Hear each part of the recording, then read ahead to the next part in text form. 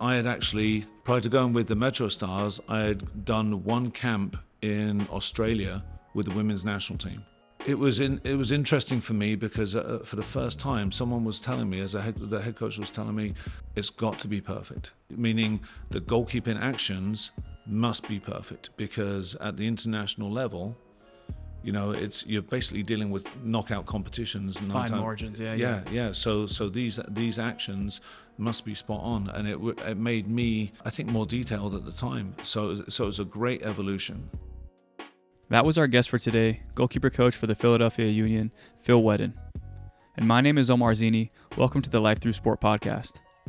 As you heard in the intro, Phil's coaching career has offered him some incredibly unique experiences. Most notably would be his 2 gold medals in the 2004 and 2008 Olympics with the U.S. women's national team, as well as participating in 3 World Cups, 1 with the men and 2 with the women. Throughout the episode, you'll hear all about the countless life lessons that Phil has accumulated from each of his coaching stops, and how he's equally as passionate about passing those same lessons down to coaches across the United States and around the world. He's been a great mentor to so many of us, and I'm excited for you guys to hear his story. Once again, my name is Omar Zini. This is the Life Through Sport podcast. Enjoy the show. Phil Wheddon, how you doing? I'm great, thank you very much. How are you? I'm doing okay. Probably a little bit better than you would at this point, but we'll start that again, huh? Wow, went straight for the heart. I did. I'm sorry. No, but the final was a little crazy. Yeah, obviously, you know, when you're involved in a final as a fan, I think the final had just about everything you could possibly want. From a goalkeeper coach's point of view, it had, again, everything you want. It had great saves, great goals. Just unfortunate to come out on the wrong end of it. But as you see, that, I mean, in the World Cup, that's the way that games are being decided at the highest level. So again, when you take a step back and you look at the final, what a great advert for MLS and for soccer in general. Yeah, have you had a chance to kind of rewatch everything, or? Yeah, obviously you rewatch it. There are opportunities within the game, I think, for both teams to take advantage of each other. You know, there are things that perhaps could have been done to prevent that ball from being served in for that man. What's his name again? Gareth something. You know, I mean, it was a great ball that was served, but can we stop that ball? And then obviously the penalty kicks at the end. You feel bad for the guys. You know, Daniel's been fantastic all year long. Never seen him slip, not even in training, and he puts the first one over. And then as you're seeing actually in the World Cup now, the left-footed kicker to the goalkeeper's left, the right-footed kicker to the goalkeeper's right. That's where most saves are being made. Yeah, I think it's those games specifically. It's always so hard to. I mean, do you even send any coaching points to Andre after the game, or is it just one of those games that you just completely sweep under the rug and it's over? The emotion is so high. You know, winning. If we were on the other side, winning the game, we're not going to talk about the balls that go in the back of the net for sure. That's you know, true. And likewise, the emotion is so raw after the game. It's a one-off game. Yeah. What are you going to talk about? Yeah, that's true. So no, we never discussed any real coaching points from the game. You know, again, the emotion is so raw that it's not worth it. Yeah, and I know you're a very thorough person, so I'm sure as a season, I mean, after a game like that, I'm sure after like a week or two, you kind of like reflect on some of the things that maybe you've progressed on as a coach. So what were some of the things that you walked away from the season going, man, I really improved on that? Actually, I think being more creative in sessions. The one thing that I try not to do is repeat sessions. There might be a similar setup, there might have a similar exercise, but I try not to repeat sessions. And the opponents that we played against this year, the standard of soccer is getting better and better and better. So trying to replicate that in sessions, I feel like I did a better job this year than I did last year. For the first time, Andre played every league game, including playoffs.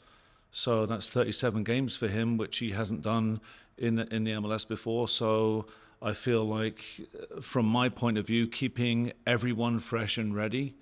Matt Freese played 15 games for our second team. and Joe played in an international friendly and for our second team as well. So all three goalkeepers really were ready to play, I would say, the majority of the season. So again, managing that with the performance staff and everything, I felt like I did a fairly good job of. But also, to be honest with you, Omar, note-taking and the way that we prepare sessions. I feel like this year I was much better at the minutiae, at the stuff that people just think that you show up with a bag of balls and an idea in mind and go for it. But we're quite meticulous in the way we plan things and then logging sessions afterwards, so that at the end of the year, I can see that where our training focus was for each goalkeeper in particular, and how long they spent in distribution, how long they spent in shot stopping or dealing with service and stuff like that. So I was much more detailed in the off-the-field stuff this year, but still not good enough. I still need to be better at that, so that's the plan for this coming season. You said something really important at the beginning there of you don't want to run the same session twice. And I feel like there have been times where I've over-prepared and I've gotten out there and I feel like I had, a good session. And there's other days where, last minute we have an extra guy on the field and, the coach is like, hey, I need this goalkeeper. So now instead of having, a situation where you have 3 servers, you only have 2. And then you're kind of going out there and you're adjusting and adapting the way you need to, but then it can kind of be a dangerous game because you're just like, oh, wow, okay, within a last minute change, I could adjust and adapt and create a session on the fly. And then you're kind of like, well, maybe this is a thing that I can do every single day. And you kind of like have to fight that, I get urge to say, I'm going to just go out there and do this every single time. Right. And the other side of that is what you might plan a great session and it's not going well for some reason. So one of the things I feel that coaches don't do enough of is prepare for failure. So if something isn't working, how are you going to change it? What are you going to do? What are you going to do to tweak it, to make it functional, to make it real, to make it more along the lines of what you wanted? I would say in my situation, quite honestly, the head coach Jim Curtin is fantastic at giving me whatever time I want to have. If he's going to start quite early with the goalkeepers involved in the team training, then I have the flexibility to take them early and get started as soon as possible. But for the most part, we have, except for the day before a game, I would say we have anywhere from 20 to 30 minutes a day. But adapting, like you said before, having one taken out or another one coming in or whatever it may be, you have to be adaptable as a goalkeeper coach. I feel like sometimes you plan a great session. And well, for me, anytime you think you've got a great session planned, something is going to happen. Something for sure is going to happen.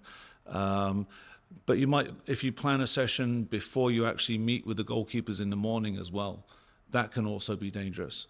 Before? Yeah. So, for example, I might have an idea of what I want to do that day.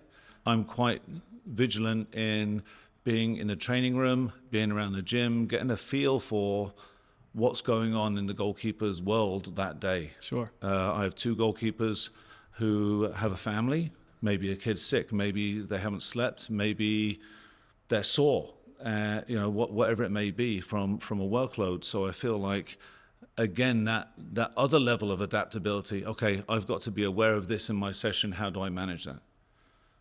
That's interesting. So it's just something else, but I do it every day, unless I'm pulled in a different direction. I make sure that I interact, it might only be 10 seconds, but I interact with all of the goalkeepers before I actually nail down the session. You just get a feel of if I try to make something a little too complex, this may be best served for a day where everyone's a little bit more fresh and a little bit mentally not so drained. Yeah, and I'm not prying into their personal lives. Like you're not friends with the goalkeepers necessarily, so I'm not going to pry into their personal lives or anything like that. But organically in a conversation, I'll say how you're feeling, and then something will come out. So I feel like that's really important. That's an important part of goalkeeping that we often neglect. And it also depends on the stage of the week and the stage of the season. So are you coming back after a day off? Are you coming back after 2 days off? Have you only got 2 days in between games?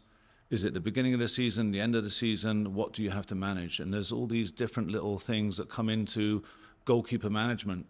And that's not even the number one. That's all of the goalkeepers in your goalkeeper group. You might have 4 people that you have to attend to in different ways. Yeah, it's a skill I think you learn over time, right? I mean, I think you're saying it right.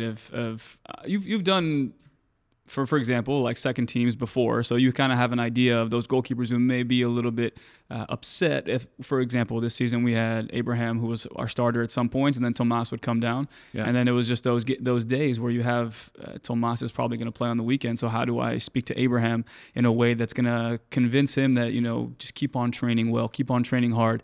But then you have those, hey, how are you? And then they say, hey man, I'm a little frustrated. I feel like, I thought I have secured the position by now, and the situation is this guy's coming back down. So what do I need? And then like you're saying, you kind of get a little bit of an idea of where their mind is at. So maybe that session, you need to like tailor it to say, look, okay, this is a situation. Yeah, this guy's playing this weekend, but you need to tell me what are some things that you want to work on and we can gain in that time where you're not the starter, so we can get you back into that number one role. And I feel like you're saying it's so important to just say, hey, how are you? And I think once you've gauged where they are mentally, then you're saying you can kind of adjust from there. But it's also part of being a human. I'm invested in these goalkeepers as human beings first and foremost. So and that helps to build the trust. And trust between goalkeepers and goalkeeper coaches is a massive thing.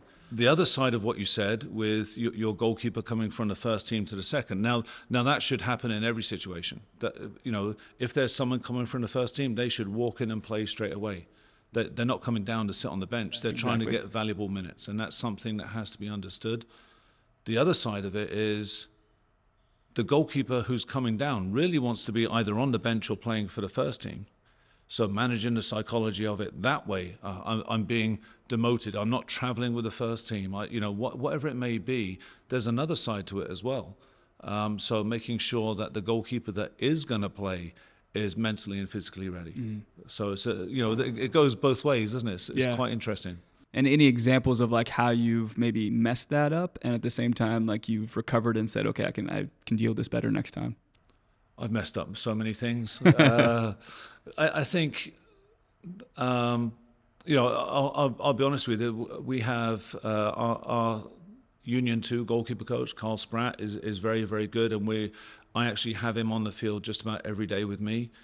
So he has a relationship with those goalkeepers. I would like to say that we haven't messed it up too much, especially this year, because we've tried to be consistent in the messaging and consistent in our approach. So, I'd have to think a little bit. I'm a little bit older now, so I'd have to think a little bit harder about times that I've messed that up. But there's obviously multiple times that I've done. I mean, whether it's poor communication or poor decision making. I go back all the way back to a game in Scotland. Tim Howard was on the bench. It was a friendly game. Casey Keller was playing in the goal. Tim Howard was on the bench, and in a 70-something minute, I think, Tim tapped me on the shoulder and said, any danger of me getting in? And I thought, I didn't even bring that up. So then you sort of whisper down the line, and the answer is no at that point. Yeah. So from that point onwards, I was always very aware of, if it was a certain environment, could we get someone minutes? And I know that's not the first team, second team that we're talking about, but it was one time where I messed something up. And there's other examples where many examples actually where I wanted to make sure that second goalkeeper did something at halftime. So I took that upon myself to instill that in everything we did. And there's been a couple of occasions, and one high-profile one, where that backfired. Because then it creates a buzz about, is this person going to go in goal?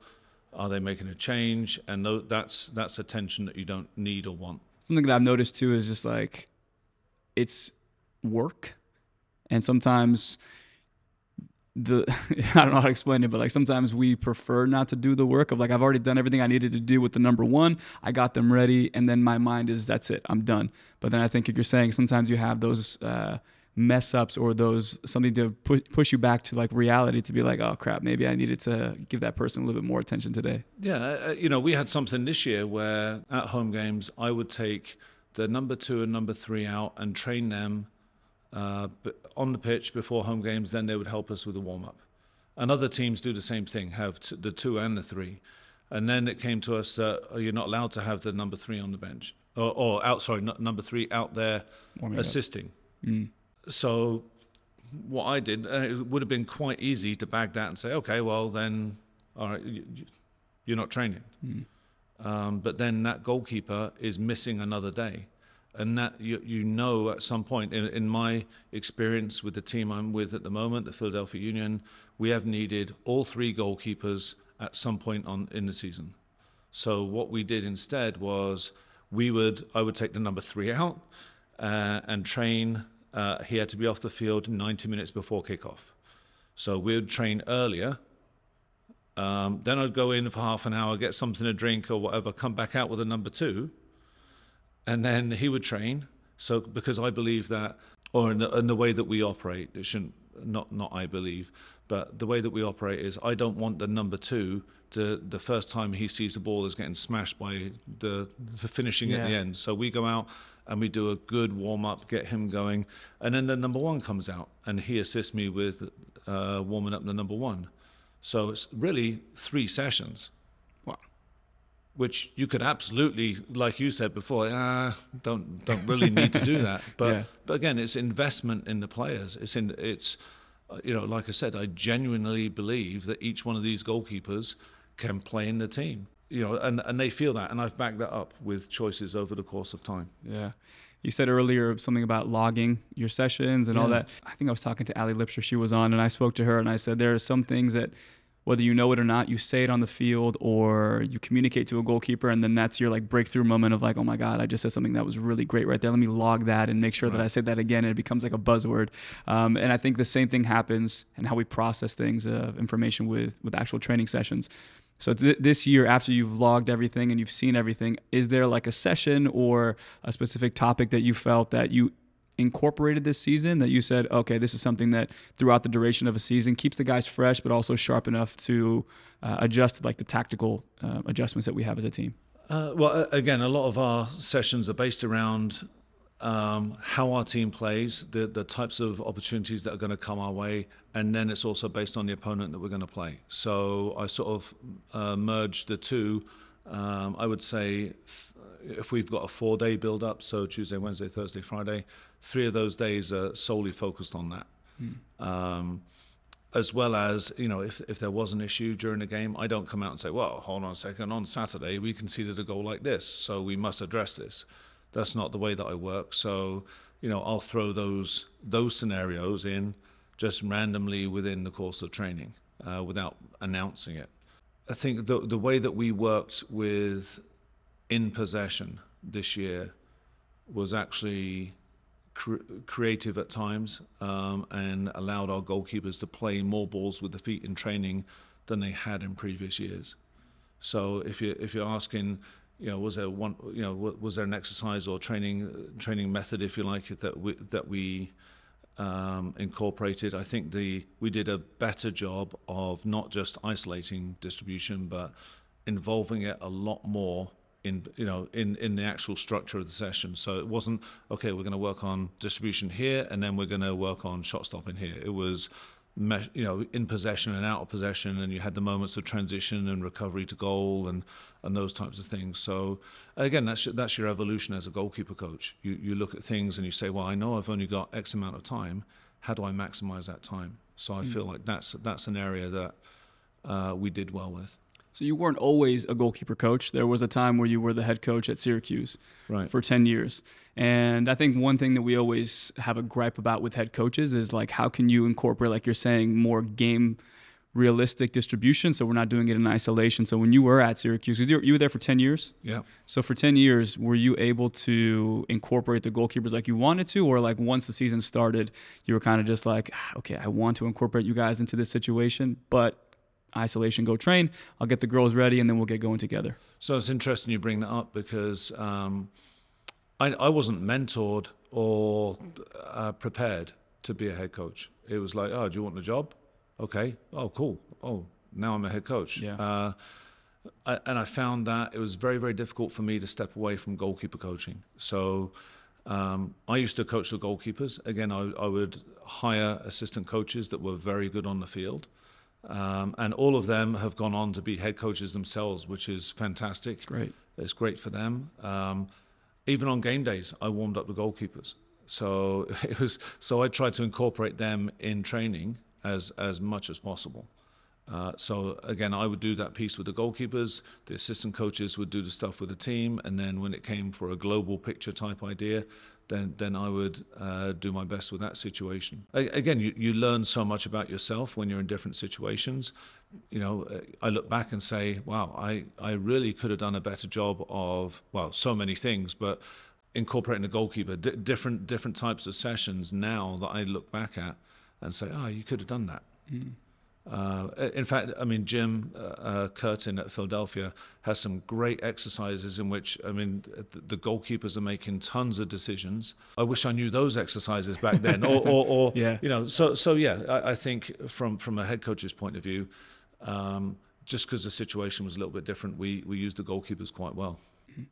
And before that, you were, because I look at every guest that I have on, I like to see kind of like their trajectory as a coach, because as myself, I look at it and I go, oh, wow, okay, sometimes it looked like it was, looking back on it, everything kind of lined up, but I'm sure there was a little bit of uncertainty in between there. So you started at Southern Connecticut? Yeah.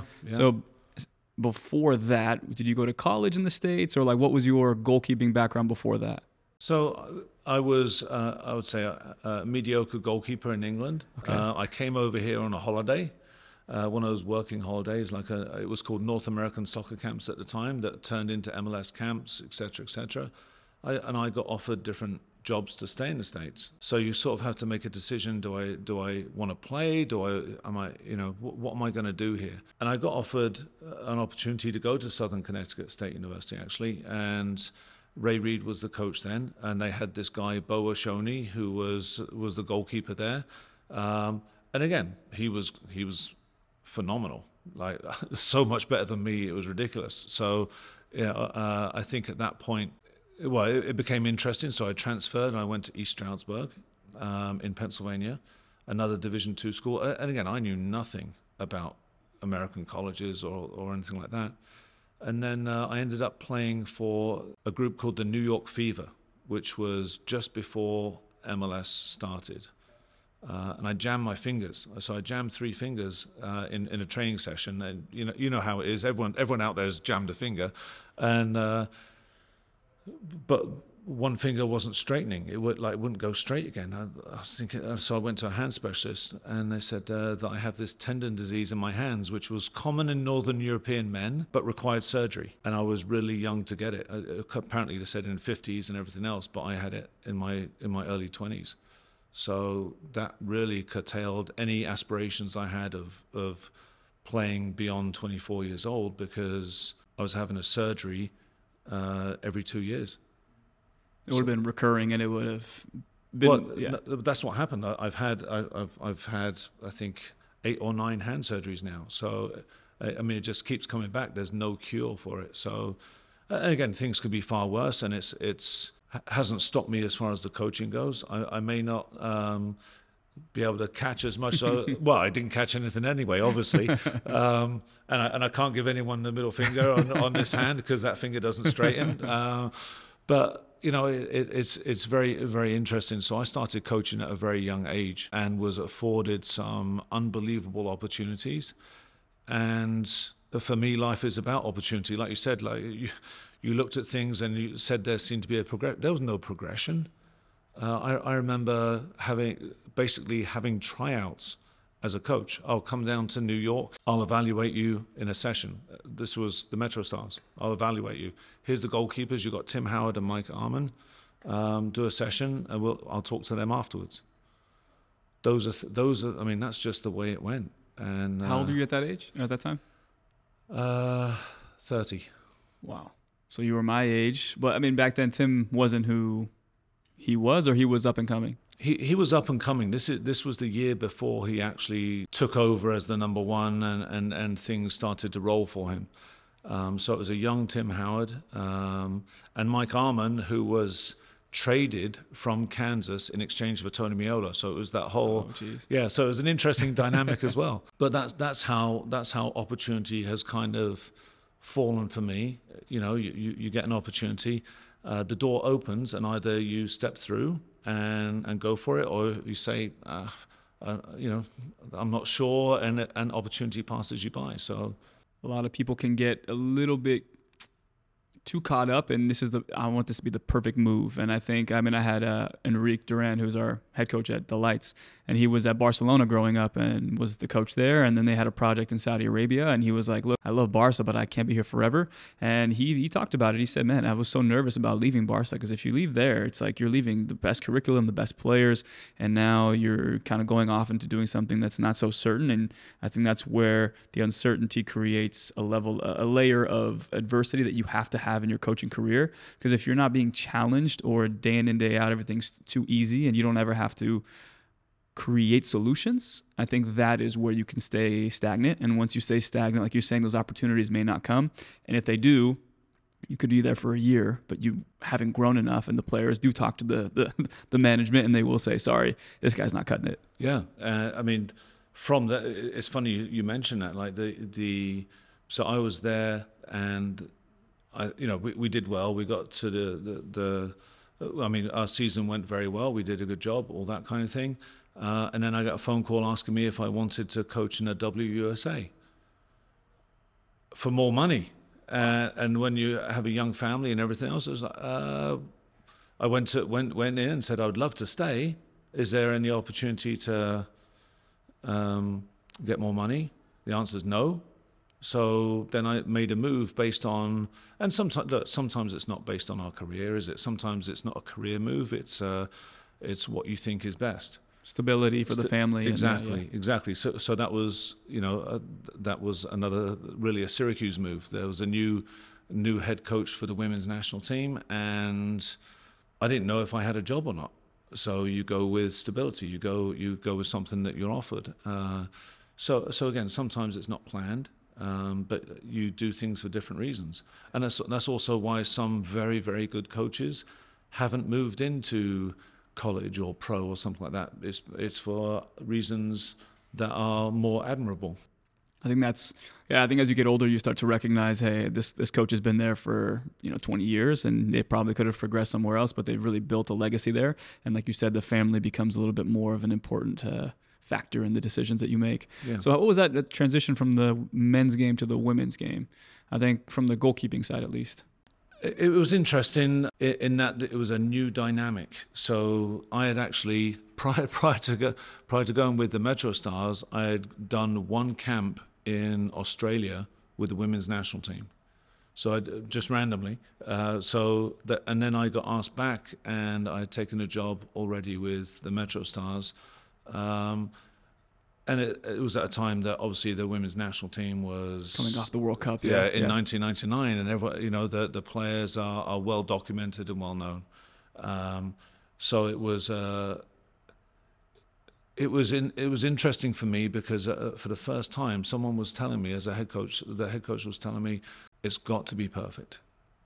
And I don't mean that negatively, meaning the goalkeeping actions must be perfect, because at the international level, you're basically dealing with knockout competitions. Fine margins, yeah. So these actions must be spot on, and it made me, I think, more detailed at the time. So it was a great evolution, and I got to work with some incredible people. And then obviously I flipped again and went to the men's national team, and then back to the women's national team. So I mean, you couldn't write what happened.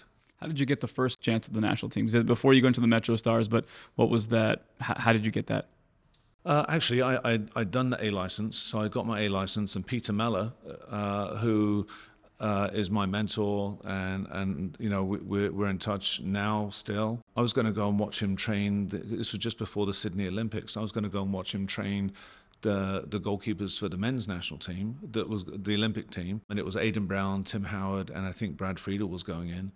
And I was supposed to go out to San Diego and watch him train. And he calls me, I think it was, I want to say it was Christmas Eve or something like that. And he said, yeah, you can't come. And I was like, oh, no. I was gutted, because I thought that. He said, but would you want to go to Australia? And I'm, so, and that's how it happened, because at the time Tony DiCicco had stepped away.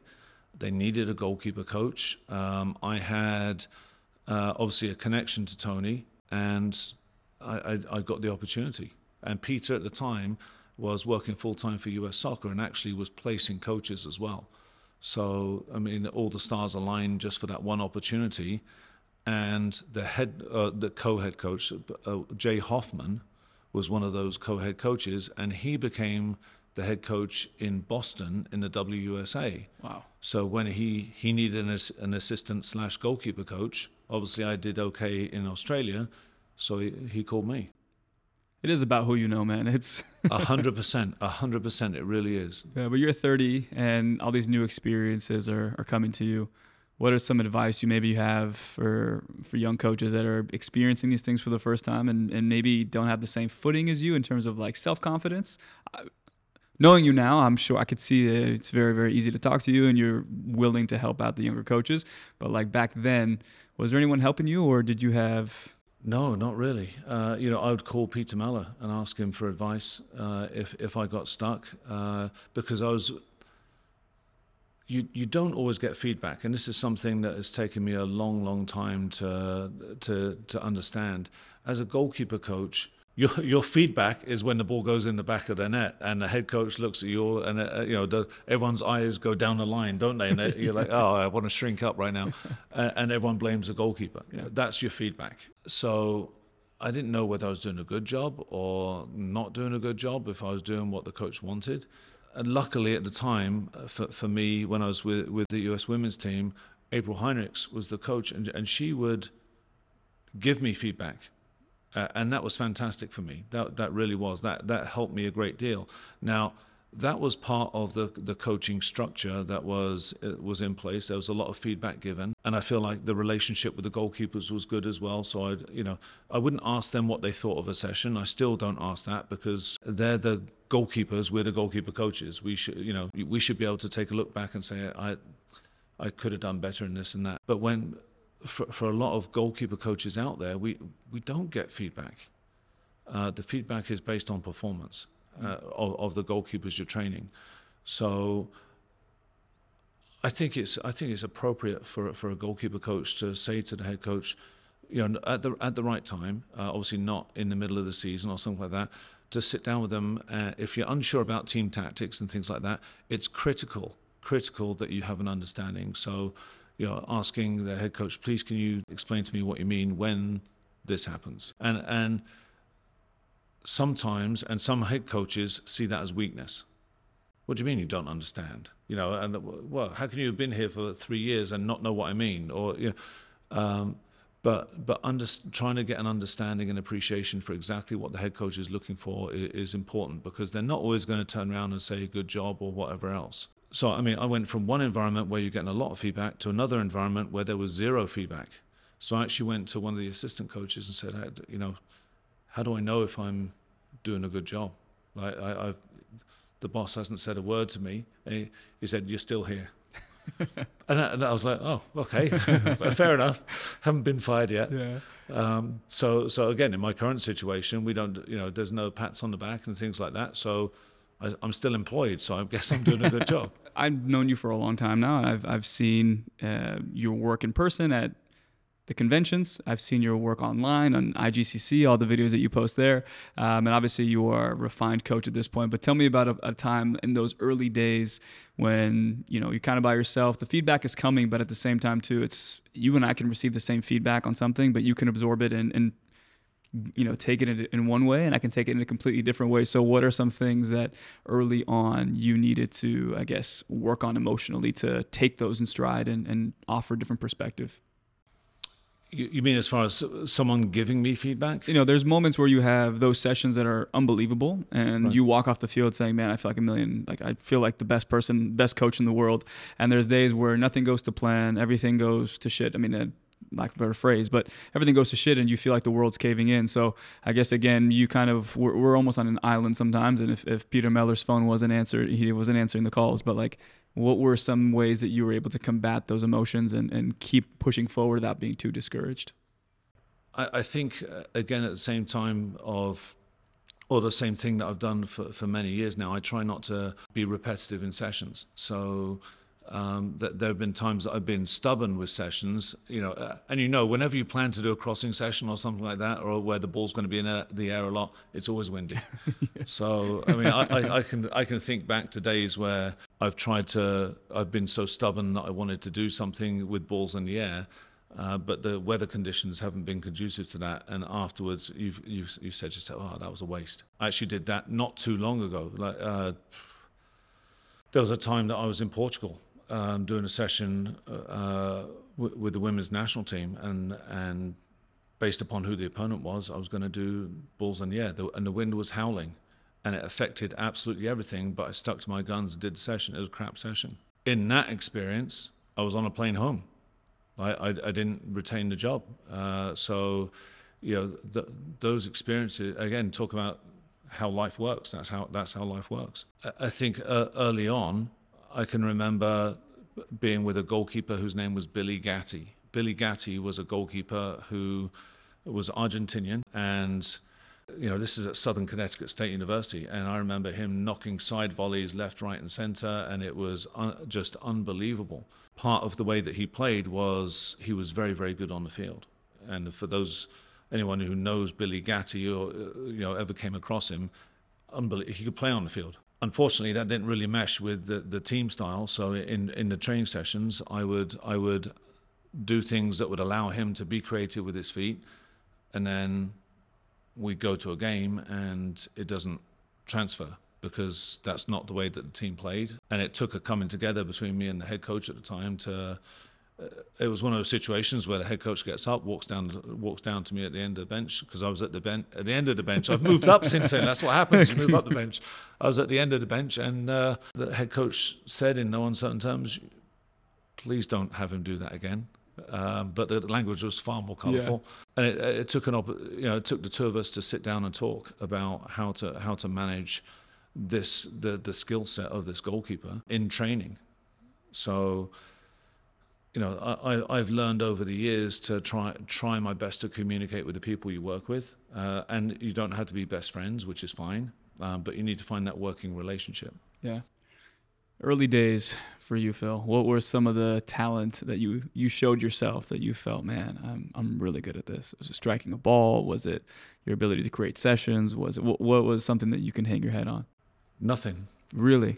Again, I feel incredibly fortunate to have had the path to be on the path that I'm on. It's not the path that I've had; it's the path that I'm on, because every coaching opportunity is a stop in life, isn't it? And the goalkeepers that you work with, you're just one stop on their journey as a goalkeeper coach. I would say that being able to talk to people is important. Being vulnerable as a goalkeeper coach is important.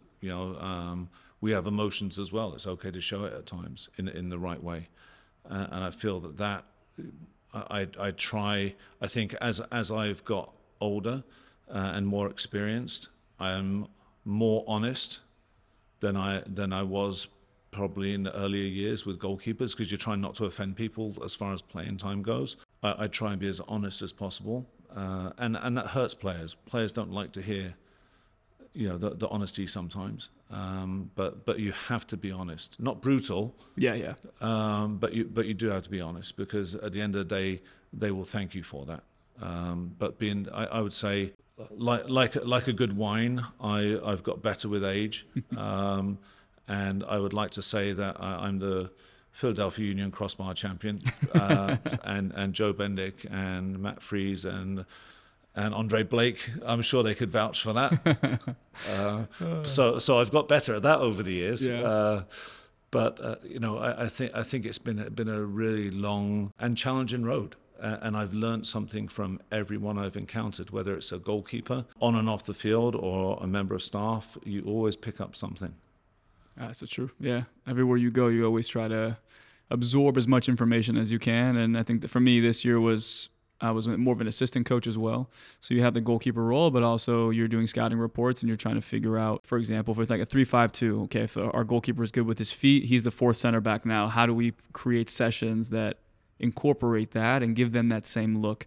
And I think that was for me, absorbing new information and realizing, okay, this is something that I may not need at the next stop that I'm at, but something that I'm learning and something that I'm proud to have at least failed multiple times to figure out that I'm capable of it. Right. Yeah.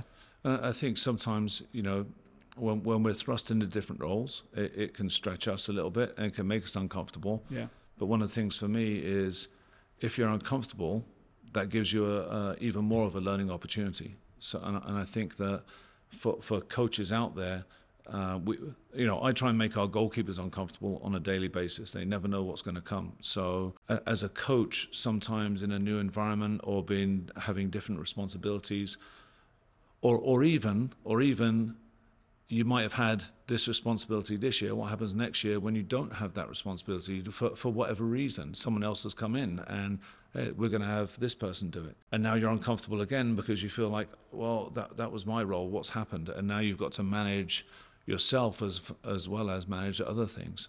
And I think sometimes goalkeeper coaches wish they could go back to the days of, I don't have any other responsibilities. I'm not in charge of set pieces, or I don't do this, or I don't do that. But the danger with that is when they do that, now they become that coach of, I'm just going to show up with a bag of balls. Become a little bit obsolete at a certain point. Yeah. I think what I do like though is that the head coaching opportunity for you, and you still were able to maintain a little bit of a lot of grasp on the goalkeeping side of things while at Syracuse. But what were the differences now? Is it just now you're not, the ratio is a little bit higher now? You got almost 25 people that you have to be more accountable for versus your 3 to 4 of the goalkeeping side. Was that something that was a challenge at first? It was a major challenge. I think, I went in there thinking that I was, again, I wasn't mentored. I didn't have anyone to show me the ropes. I didn't know the rules. And now the rules have changed even more. So, that's just me being honest. I wish I knew more.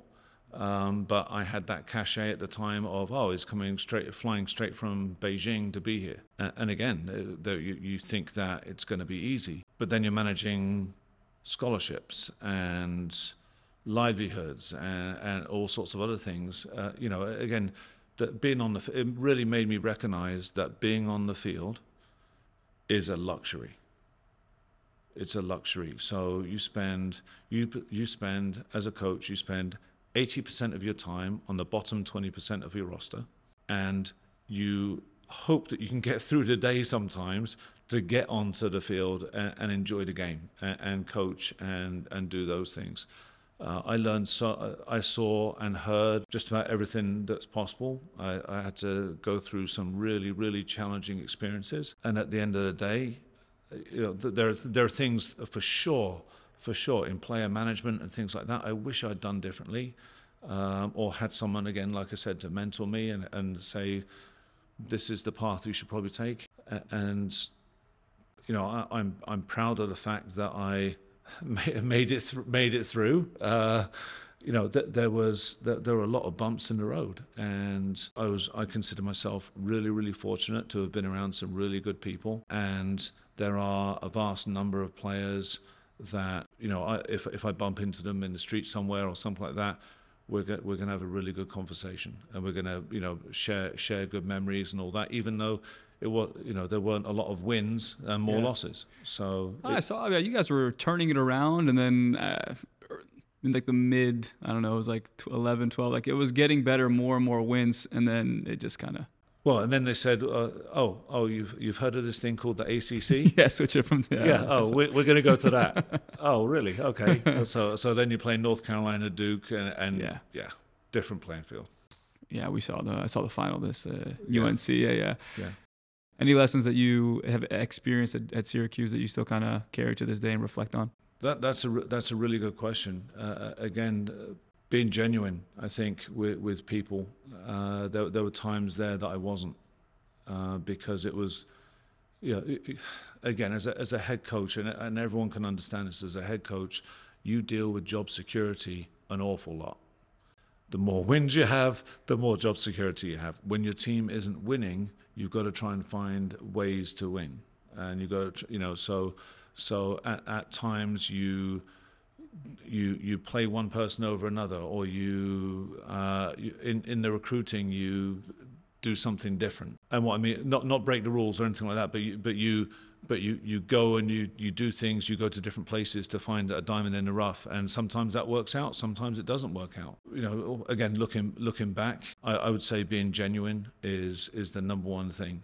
And as a goalkeeper coach and as a young goalkeeper coach, you've also got to be genuine, but understand that you're not the finished product. I think there's a fine line in everything we do between right and wrong, but understanding when you're talking about a game and you're talking about coaching a game, which is what we do, whether you're a head coach or a goalkeeper coach, it's not about right or wrong. Sometimes it's just about different, and being open-minded. Again, fortunately for me, I was surrounded with some very, very good people at Syracuse. Again, it didn't turn out to be in the wins column a lot of times, but I was surrounded by very good people, and I always swore that if I became a head coach, I would make sure that I treated people with dignity and respect, and I wouldn't treat people the way that I was treated at times as a goalkeeper coach or an assistant coach. And that, for me, to see all these people and still be in touch with these people, however many years later after our time together ended, that's important, that's valuable. Yeah, I think not being genuine leaves like a little bit of a knot in your stomach, no matter where you go and whoever you're dealing with. Because I feel like there's so many times you have conversations with somebody and they can sense it. You can sense it that like there's going to be at the end of this conversation, every nice thing I've said right now, but I'm sorry, this is what's gonna happen in this next game and stuff like that. So it is like a very slippery slope sometimes, because as soon as you veer off path, you can lose the player's trust, and they can kind of see that, hey, this guy is not as genuine or not as honest and forthcoming as we would have liked. But like you said, at the end of the day, the players just want to hear the truth, no matter if it sounds good, if it sounds bad. Just tell me the truth. And I have my own set of emotions that I need to reflect on what you told me, honest or whatever. I need to build off that as well. So I think that's also very important. Absolutely. Yeah. I think. And again, if you're the head coach, obviously the program goes as you go. So when I look back, you said things were turning around at one point, and then they went south when we joined the ACC, which again, there hasn't been a progression in the ACC since, but for a number of different reasons. But when you look back at everything, and like I said to you, there are times that I wish I would have looked at someone and said, no. Should we take this player? No. Instead of not trying to, I think we can. I think being wishy-washy, just a yes or a no. Because players talk as well, don't they? Yeah, that's the thing that we all forget. We all forget. Again, as a goalkeeper coach, you're working with a goalkeeping community, and they all talk. They all talk. If you go and you give a presentation to a group of coaches, that everyone is nice to you in the room. As soon as you're out of the room, all of a sudden, that was wrong, I disagree. But the other thing that I think I've found out about myself, and more so in the last 8 years or so, is as long as you have a why in what you do, as long as you have a why, no one can tell you it's right or wrong. So if you're running a session, Omar, and I say, why did you have that like that? Or why are you asking this goalkeeper to do this? If you can say, well, this is the reason I'm doing it, then it's not wrong. It's not wrong. We are so, I haven't looked online because obviously I travelled here today, but I haven't looked online, but I'm sure someone is picking apart the Moroccan goalkeeper for doing something, or Hugo Lloris for doing something. Everyone is so quick, it's so quick to point out the bad and jump on something, but understanding why, those are the things. I asked someone last week. I was in Canada last week, and the coach had a goalkeeper started doing just the ground familiarization. So they're on one knee, and they were diving to their right side, but their left knee was up. And I was thinking, that's interesting. I wonder why. Flag, the opposite leg. Yeah. And I had my theory as to why. So I asked the coach, and he said, I'm doing it because. I'm like, fantastic. I would probably do the same thing. Yeah. So in everything that we do, like instead of chastising people. I know we've gone in a different tangent here a little bit. It's okay. The right and wrong aspect of goalkeeper coaching in particular is something that I feel like I've definitely evolved in. I would say that's one part, but I think the other side is I remember watching you at the convention in Chicago, I think maybe 2018, 2019. Okay. And after the session, you walked up to us and you were just like, hey guys, if you have any critiques or do you have any feedback for me, I'd love you guys just let me know what you guys thought. And that was the first time, going back to what you're talking about now, about I've kind of started getting more into social media around 2016, 2017, and you can see there's a lot of hateful comments out there, and at the same time that can kind of trigger something in you to say, you know what, no one's playing nice with me, I'm going to go off and have these bitter disputes with people for no reason. I'm just going to start commenting and all that, and it strikes something in you. But I think when I had that first experience with a top coach at the next level, already asking people who were, for lack of better phrasing, kind of nobodies in the crowd, who were kind of just people watching you at the convention, you're asking us for feedback and critiques. And I don't know if I ever gave you any, because I was kind of so nervous. I'm like, wow, this guy's actually like asking us.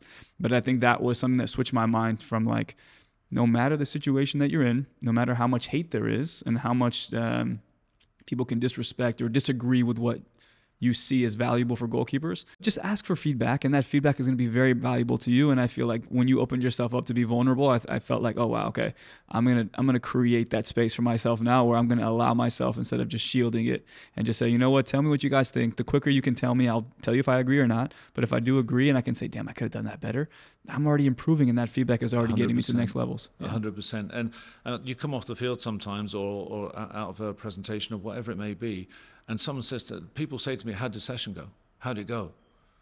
And I'm like, well, I don't know. Like you need to ask them. Yeah. Because if I'm a big fan of critical feedback, because that's how we get better.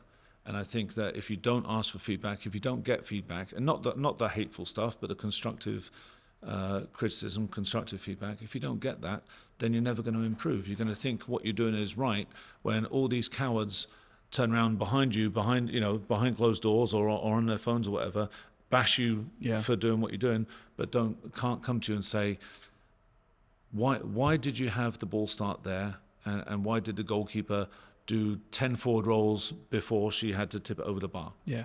And if you can't come with, hopefully no one's doing that. It's a very extreme example. Sorry, yeah. Don't do that.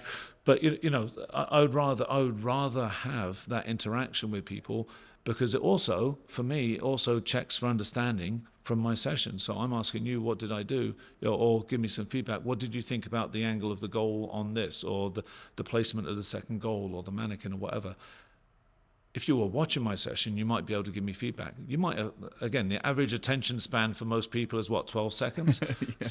So they might have been texting someone else or putting something on social media at the time. Yeah. So it also checks for understanding. That I 100% agree with. And I think if you can create more of a space to allow feedback, but on your terms, with you asking somebody to tell me what you think, versus everybody goes their separate ways, and you're kind of just in the back of your head going, man, I'm speculating. But I will say this, Omar, I know you're going to go to something else. If you open that door, you've got to be willing to receive the feedback. Yeah. So if you post something on social media, you absolutely have to be willing to accept whatever's going to come in your direction. And the same thing, if you ask someone for feedback, it's not always going to be roses. Yeah. I remember the first time, even just posting content, there was like the shortcuts of you post a session or you post like a video, and I sometimes said, I don't have time to put a full description of what I was trying to do. And I was taking some shortcuts, and people were like, why would you do this? And like you said, why is a goalkeeper starting here? That's not realistic. Well, I was like, oh crap, if I would have just taken 2 minutes to just express what I actually was trying to do versus taking the shortcut, I think that would have given me a little bit more of a leeway to receive the feedback from more of a positive, someone who's delivering it from more of a positive place. Absolutely. Yeah. So, you have all these experience with the national team. You've won gold medals. You've gone to World Cups with the men and the women too, right? And so can you actually influence goalkeepers in the national team, or are you just trying to maintain and just prepare them for the next game? When I was involved with the women's national team, I would say you could influence, because the women's leagues fluctuated. You know, they were in, they were out until the NWSL. I think the NWSL is the most sustained league so far, and it looks like it's going to be in good standing, which is fantastic. It needs to be. So you spend large quantities of time. When I was involved, you spent large quantities of time with these goalkeepers. So yes, you can impact them, because a lot of times there wasn't a club team for them to go to. With the men, no, it was more about keeping them fresh and sharp, because they're coming from their own environment, whether it was overseas or in the US. It was more about facilitation and preparation than about training and, you know, trying to get something out of them. I know you had those experiences with the women's side, but the men's side in 2006, correct? Yeah. And you guys, at the time, was there like I remember, if I remember correctly, but was it Casey Keller who played all the games? Yeah. And then was it at some point conversations of like Brad Friedel or even Tim Howard like stepping in, or maybe, you know, Brad Friedel, I remember him 2002. That's what I remember, and save against Korea and how well he did there. And then I think when you shift to the 2006, was there discussions of like, okay, now it's Casey's time and then Tim's maybe coming up afterwards, or what was like, do you have a say as the goalkeeper coach at those times? I didn't have a say. Okay. You know, and that was, I was a young coach, thrown in to a really, really unique opportunity. And, you know, Casey Keller was going to be the number one, Tim Howard was going to be the number two, and then it was really about who was going to be the best number three. Was it going to be a domestic guy, or was it going to be one of the other ones that was playing abroad? And it ended up being Marcus Hanneman, who at the time I believe was at Reading, another great guy. So I really didn't have a say. I would think nowadays, I would think that the goalkeeper coach has much more of a say, because they are traveling the world scouting them, that, you know, watching them, communicating with them a lot more than I did. The first time I met Casey Keller, the plane was waiting for him on the tarmac in Miami. We were going to play a game against Trinidad. Wow. I met him on the plane. Didn't even train with him. Jeez. So that's there's absolutely no influence there. It's even tougher back then to keep track of those guys, because I mean there wasn't like Y Scout now where you can kind of watch all the games. No, it was very difficult. Jeez. Okay, so I mean you've been exposed to those top level players, and then what do you think made like a Casey Keller unique, and then Tim Howard unique? At the time, so I'll try and go chronologically if I can. That's beautiful. Yeah. At the time, Brianna Scurry was probably the best shot stopper in the world. So there was she was fantastic in the shot stopping realm. And then obviously Hope Solo came onto the picture, or more onto. I mean, she was always around. She was the alternate for the Olympics in Greece in 2004. And she had been more exposed to playing as a field player, so she was very good with her feet, and that separated her from a lot of other contenders, if you like. Just the ability to play with the feet, as well as the athletic aspect and the mental resilience, I suppose. So she was very, very close to a complete package. So, you know, she had the athleticism, she was very, very good with the feet, and had the athletic tools, as I said. When you look at someone like a Casey Keller, I learned so much from Casey Keller. I used to watch in training and watch him in games, and he would be almost in this sprinter stance, sort of hunched over when the team was in possession and the ball was going down the other end of the field, and then on the initial transition of the ball, when the other team had the ball, he was still being this sort of hunched over sprinter stance. I was like, what on earth? Like, what's he doing? And this was sort of before we really started to talk about goalkeepers playing off the line. So he had quite an advanced starting position. And I mean, let's be honest, Casey Keller wasn't a track athlete, so not unbelievably fast, but positionally he put himself in great positions.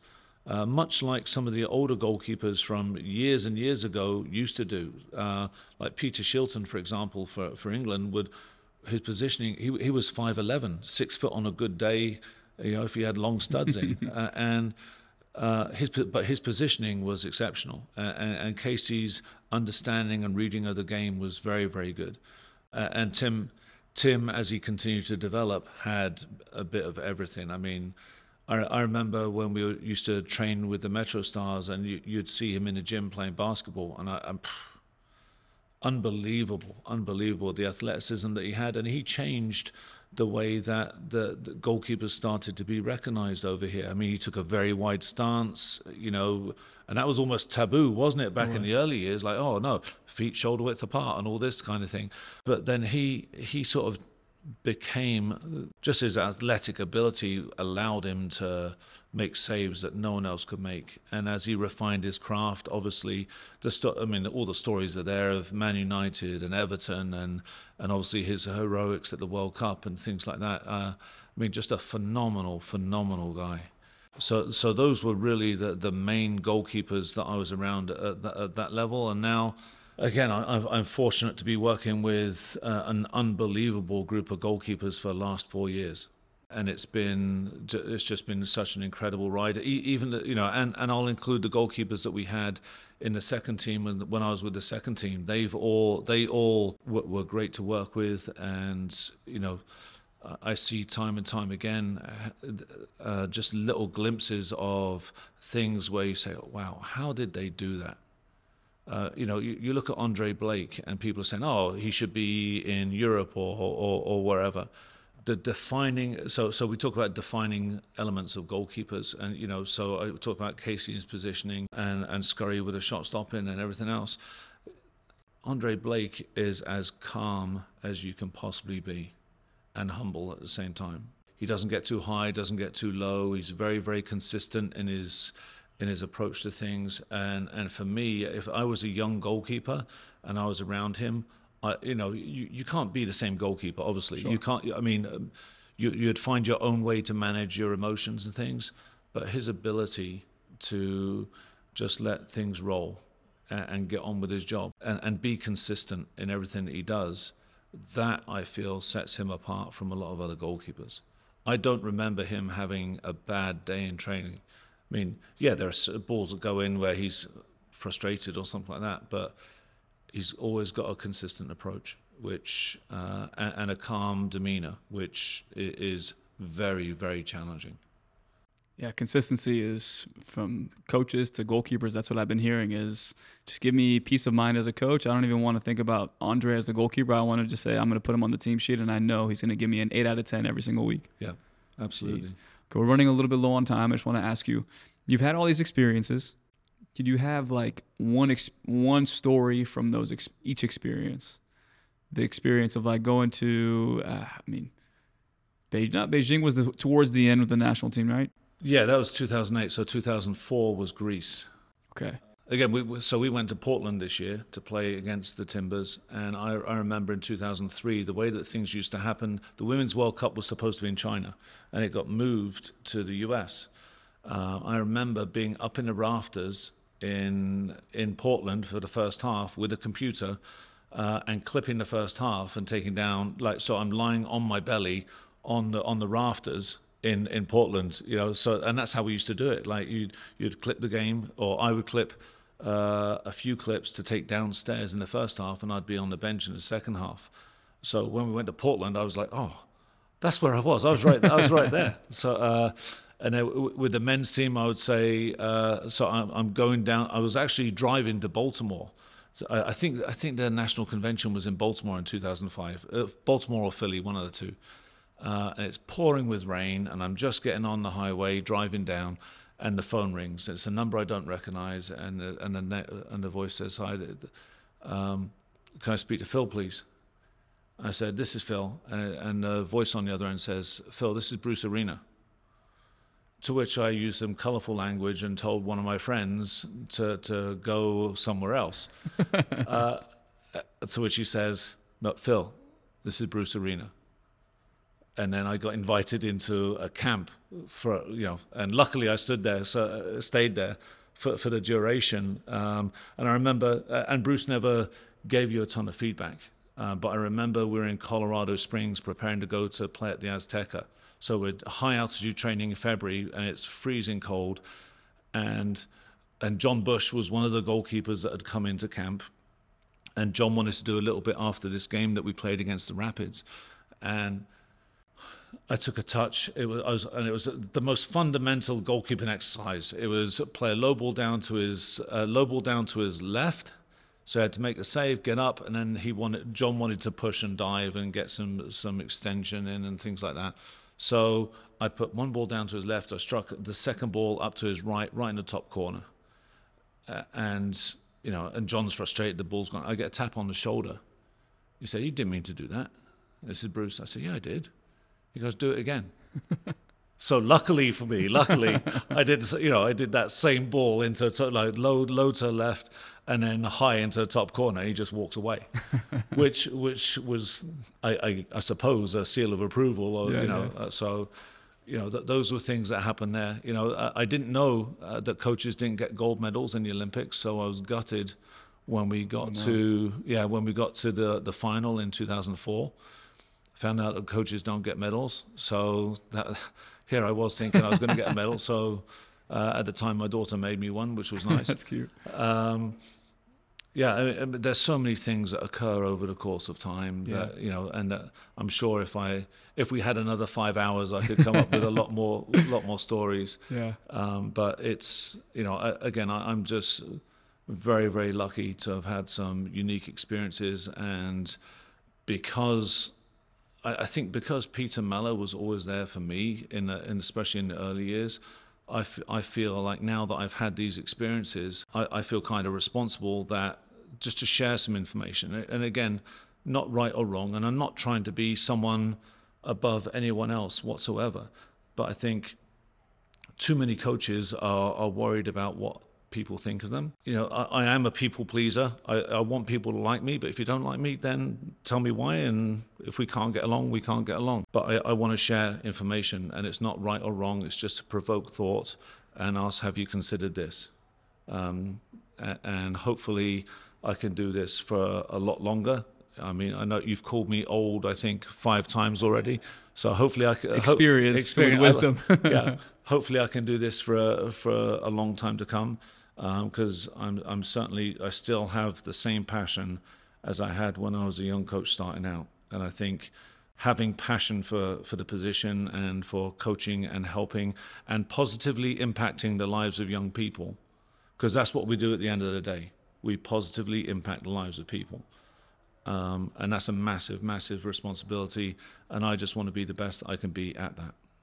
Well, you've done a very good job. I think a lot of the younger goalkeeper coaches, if we were to point at somebody who is continuously trying to rewrite what the dimensions are for goalkeeping in terms of like what's accessible for us in the IGCC and I mean even the conventions, and you being willing to come on podcasts, I think a lot of people who don't have the proximity to you can hear and see all these different videos and the media clips that are going around out there, and hopefully, as he says, make the pilgrimage to the IGCC, International Goalkeeper Coaches Conference. It's in Delaware this year? Yep, in Wilmington, June 23rd to 25th. Okay. And the cost is $9.95. That doesn't include hotel, but there's all sorts of coupon codes, discount codes that you can get. And again, as always, I'm going to try not to disappoint with the type of coaches that we bring in. How do you? I was going to say, how do you choose them? But I think they're all top. So it's they're all good. They're all good. All right, Phil. Hopefully next season you guys can win the MLS Cup. That'd be a good recap for the next season. But thank you again, and then all the best tomorrow. Thank you very much. I appreciate it.